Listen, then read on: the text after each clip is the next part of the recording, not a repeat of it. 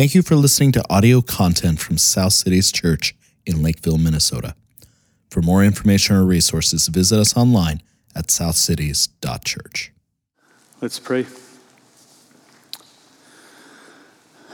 So, Lord, what an amazing reality we've been celebrating tonight. And now we get to celebrate it more in your word. Lord, Zephaniah 3 is why you came. To create a new people, change their shame into praise. A new people who would rejoice in your love, a new people who you would rejoice in. So I pray that we would be filled with the joy of being loved by you. For those who don't yet know you, Lord, make it tonight. And for those of us that do, help us be filled up to overflowing again, we pray. In Jesus' name, amen. So this Christmas Eve, we come to our fourth sermon in our Zephaniah series. Don't worry, I'm only up here for about 20 minutes, I promise. If you've got plans. If you're new with us tonight, you're catching us in the middle of a conversation, in the middle of a prophet who's talking to a people that have been running away from God. And so I'm going to try to catch you up real quick on what's going on. Zephaniah is a prophet delivering a message to God's people who were living in the midst of a bunch of nations and cultures that were wicked in their ways and false in their worship. So they just were totally ignorant of God, totally worshiping other things, totally ignoring any of his commands. However, the people of God that are being written to here had themselves abandoned God in many ways. They had mixed their worship of God with other worship. They had used their religion for selfish gain and maybe power and political gain even in the nation, and then they had oppressed others rather than self-giving love and justice that reflected their God. They had forgotten they even had God's law. It had recently been found in the temple, and they were living like they had forgotten they had God's law. The nations and God's people didn't think God saw or cared, and so the reality is all of them were just living like God wasn't real, like he wasn't there, like he didn't see, like he didn't care. And Zephaniah is delivering a kind of bone-chilling message that God sees. He sees, he cares, he's holy, he's righteous. And because of their sin and because God sees and cares, Zephaniah has made it really clear that there's two clear choices, two clear paths. Path number one, humble yourselves, repent, and be saved from the ultimate wrath of God. Or two, continue in your haughtiness, return to your sin, and put yourself on the altar of sacrifice for God's wrath. Those are the two choices, the only logical choices when we are sinners and God is who God is. And this isn't unlike the world we live in. God's people living in the midst of a place that acts like God isn't the creator who knows best what his creation should do to flourish. We act like God's commands are weighty and burdensome and annoying and frustrating. He doesn't really know what he's doing, rather than like he's the creator who made us, who might know what's good for us to flourish and have true life. And instead, the world around us acts in high-handed sin against him, often calling what is good evil and what is evil good. And the terrifying thing about this is that God is real, and though the world wants to act like he's not, a day is coming sooner than any of us think where it all comes crashing down. It all comes crashing down, and God will be just. And deep down, the sad part about this is the world knows it doesn't feel the hope or joy or peace or love it longs for. It runs after momentary pleasure, and it robs itself of all of it as it ignores the only place to actually find it. And so it runs after this for peace and runs after this for joy and this momentary thing and that momentary thing, only to find none of it lasts. It all goes away, right? It all withers. It's all gone sooner than we wanted it to be. And in doing so, ignores the only place it could actually be found, in God. And we have to admit as the church that we often run back to those same things, right? This is not just an out there thing. We use our religion as a way to feel better about ourselves, sometimes take a moral high ground we use to push other people down. We often play the game really well, forgetting it's not a game. It's not a game, this is real life. And the message in all of this from Zephaniah to the people then and to the people now is God's real and he's coming back. He's real and he's coming back. And so where does the point of all of history lead us to? How do you repent, or how do you ignore? Well, we've said at the end of every sermon that the substitute sacrifice, the place of refuge where we can be hidden from the wrath of God, the ultimate place of safety and hope and joy and peace and love, all culminates in one person named Jesus Christ. So what all of this is pointing to, the little baby we're celebrating, it's all pointing to him. He came into our mess as a baby. He lived a perfect life, died the death we deserve to die in our place for sin, and then he rose again to conquer death for all who believe. All of Zephaniah, all of history, all of your lives, everything orients around that, whether we believe it or not. And so if you're here and you haven't confessed your sins and trusted in Jesus to forgive your sins, I just say to you, honestly, you need to. You need to. You need to. He's begging you to. Come now. Come to me, all who are weary and heavy laden, and I will give you rest. The things you're running after, like the things these people were running after, will fail you and ultimately leave you exhausted, weary, and worst of all, headed for eternal wrath. But in Jesus is the rest and the joy and the hope and the love you've been looking for that aren't based on any circumstances. You never lose them, no matter what phone call you get, no matter how your job is, no matter how your family is, no matter how much money you do or don't have, you never lose Jesus. He will save you from your sins, purify your heart more and more to praise him, and then he'll walk with you through this life, never leaving you or forsaking you until you're in his presence forever. So that's where we've been. That's where Zephaniah's taken us. Those are the choices. That's the reality of all of life. God is real.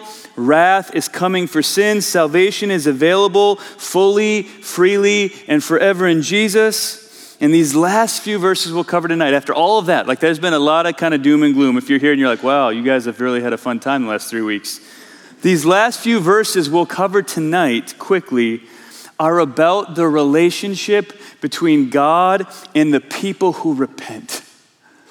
How does God relate to the people who repent, who find refuge and safety and joy and hope and peace in his name and not in themselves or their sin? We're going to find out, and I hope that you're just going to go, I want to be one of those people. I want to be one of those who repent and have this relationship with the living God. So let's dive in here. The points will be fast and furious. Point number 1, rejoicing in God. Verses 14 to 15. So in this book, with lots of sin and lots of judgment, you might wonder, probably didn't, but you might, which verse has the most commands? Like, which verse in Zephaniah do you think has just the most, here's what you should do, people of God?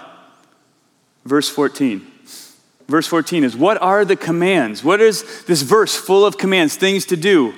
Sing, shout, rejoice, exalt, and not just blandly or a little bit, but sing and shout loudly, right? That's especially for Minnesotans. Sing and shout loudly.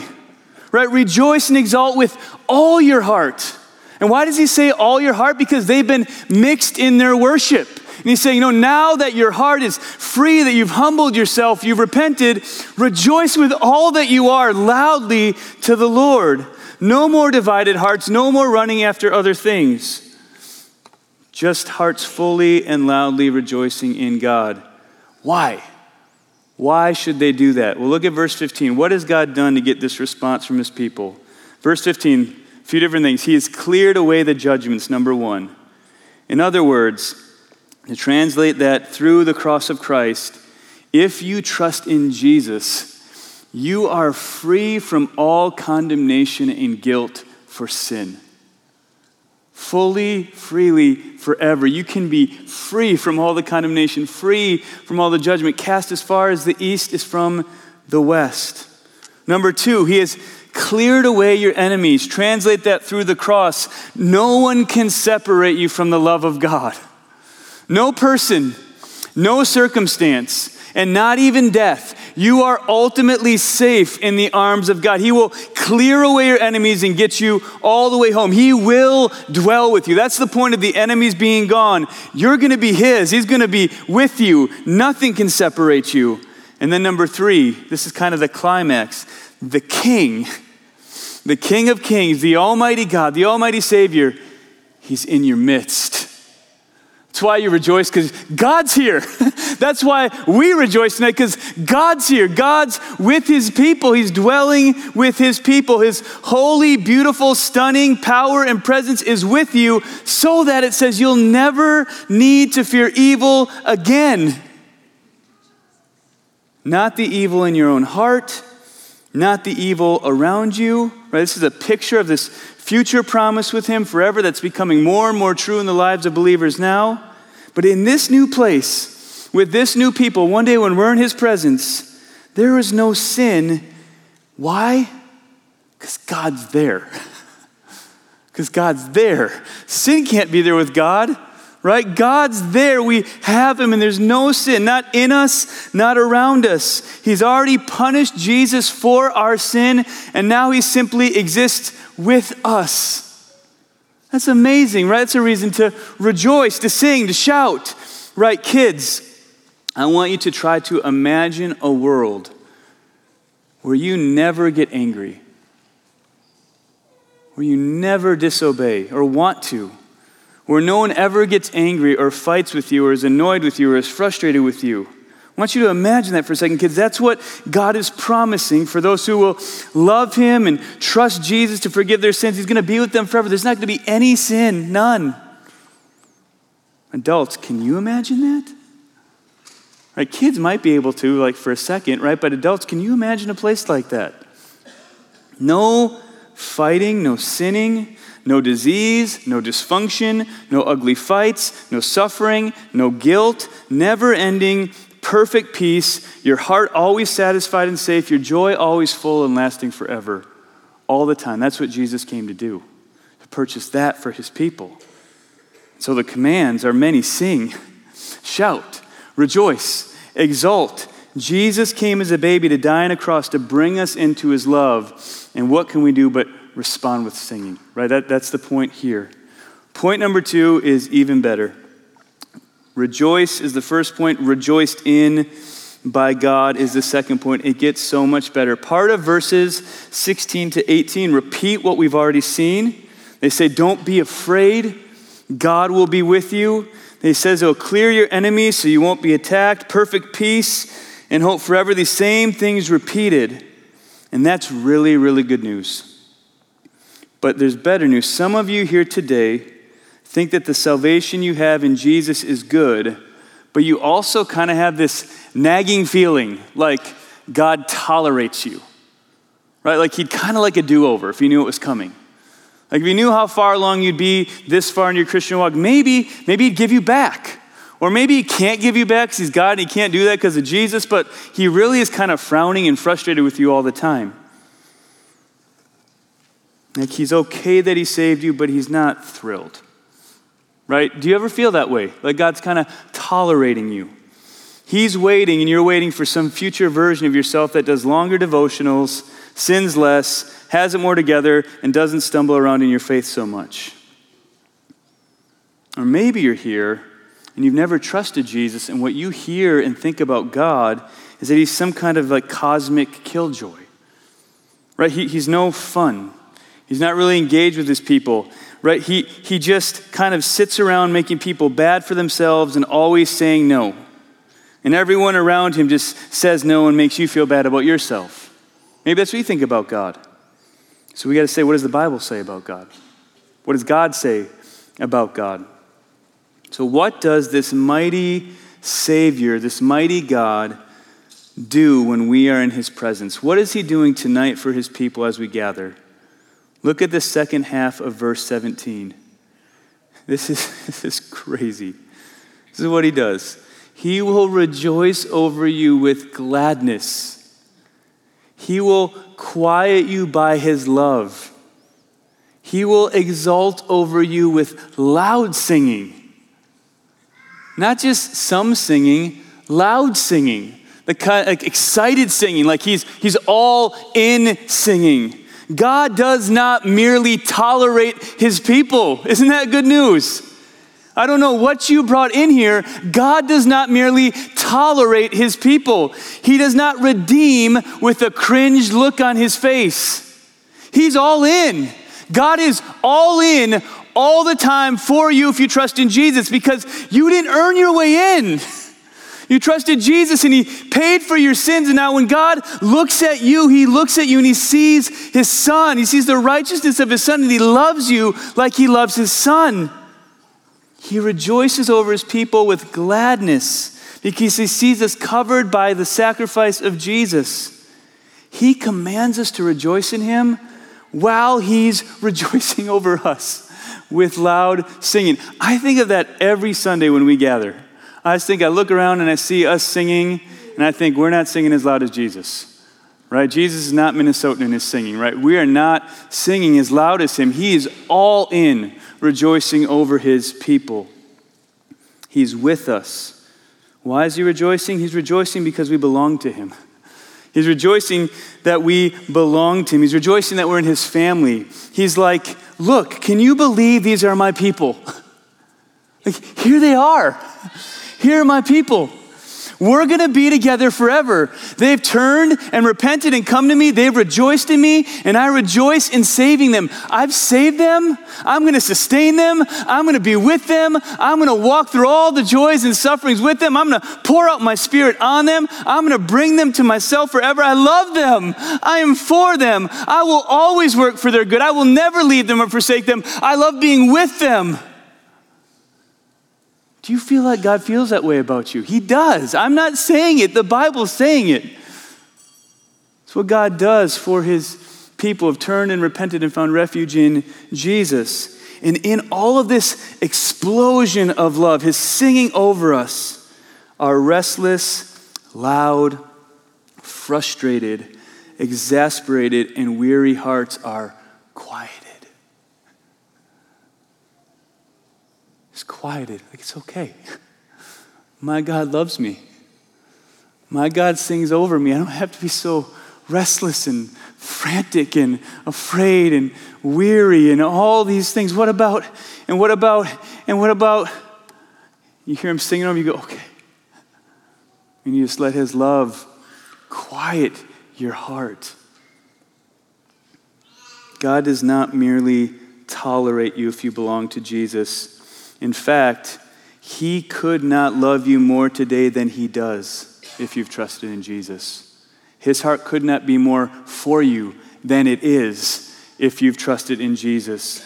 This is an invitation as you hear his loud singing to let your heart be quieted and to lay down your guilt and to lay down your hurt, to lay down your whole heart and come as you are right now and rest in the mighty Savior who rejoices over you.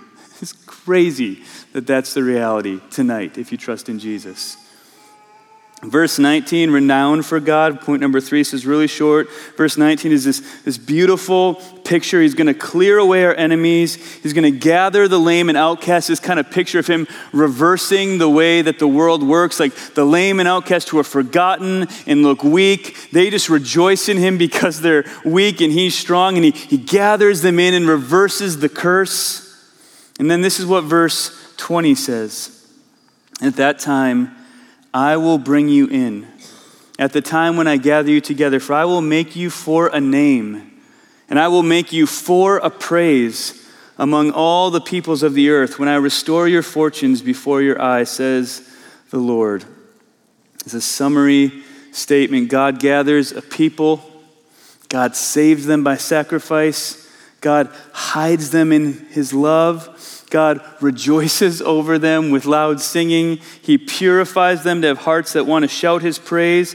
And he does it so that they are a people for a name and for a praise throughout the whole earth. It is so clear in the Hebrew here that this is not them getting praise, them getting a name. They are created for a praise and for a name. Those hidden in his name from his wrath make much of his name and his praise throughout all the earth. This is a global praise for a global God who's worthy of global glory as he saves a people from every tribe and tongue and people and language and nation. We get all the joy and all the hope and all the love and all the peace, and God gets all the glory. We get all that. Our praise goes up. And he gets the glory for sending his son, for saving us from our sins, for bringing us into his presence, where we will forever rejoice in him. And I think he's going to forever rejoice over us. Isn't that amazing? He will be for us, and we will be with him for all of eternity if we'll trust in Jesus. Will you pray with me? So, Lord, now we're gonna come and eat and drink with you. Be reminded of your presence with us right now, that you're rejoicing over us with loud singing right now. And Lord, I pray that in this moment, as you rejoice over us, that you would, by your Spirit, quiet our hearts with your love and push out anxious, frustrated, angry, bitter, overwhelmed, harsh thoughts. Lord, and fill us with your love and joy and peace and patience and kindness and goodness and gentleness and faithfulness and self-control. Lord, help us repent and lay down our burdens and lay down our sins at the foot of the cross and rejoice in you again as you rejoice over us. Lord, if there's anyone here that doesn't yet trust you, I pray that this would be the moment where they'd say, Jesus is what I've been looking for. He's the hope and peace and joy and love that I need. Lord, be with your people now. Rejoice over us with loud singing. Quiet us with your love. I pray all this in Jesus' name. Amen. So we're going to take communion together now. If you don't want to come forward to take it, you're more than welcome. Just raise your hand and we have ushers that will bring it to you. We always give 3 words anytime we take communion here at South Cities Church. One is that if you're here and you're not yet trusting in Jesus, we would just love if you let this pass and instead talk to anyone around you.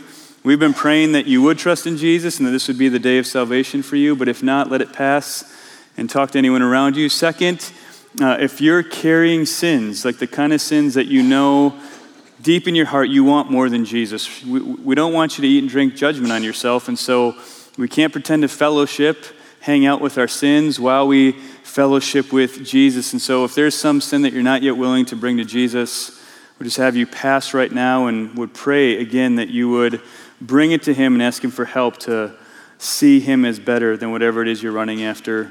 And lastly, this is a meal of unity. This is meant to show our unity as a church family. And so we will have differences over a lot of things in this life, but we are meant to show our unity in Jesus with this meal. And so if there's some bitterness or disunity in your heart that you are not yet willing to let go of, we just ask you to try to go and make it right, to try to reconcile before you take this meal. That's a picture of our unity in Jesus.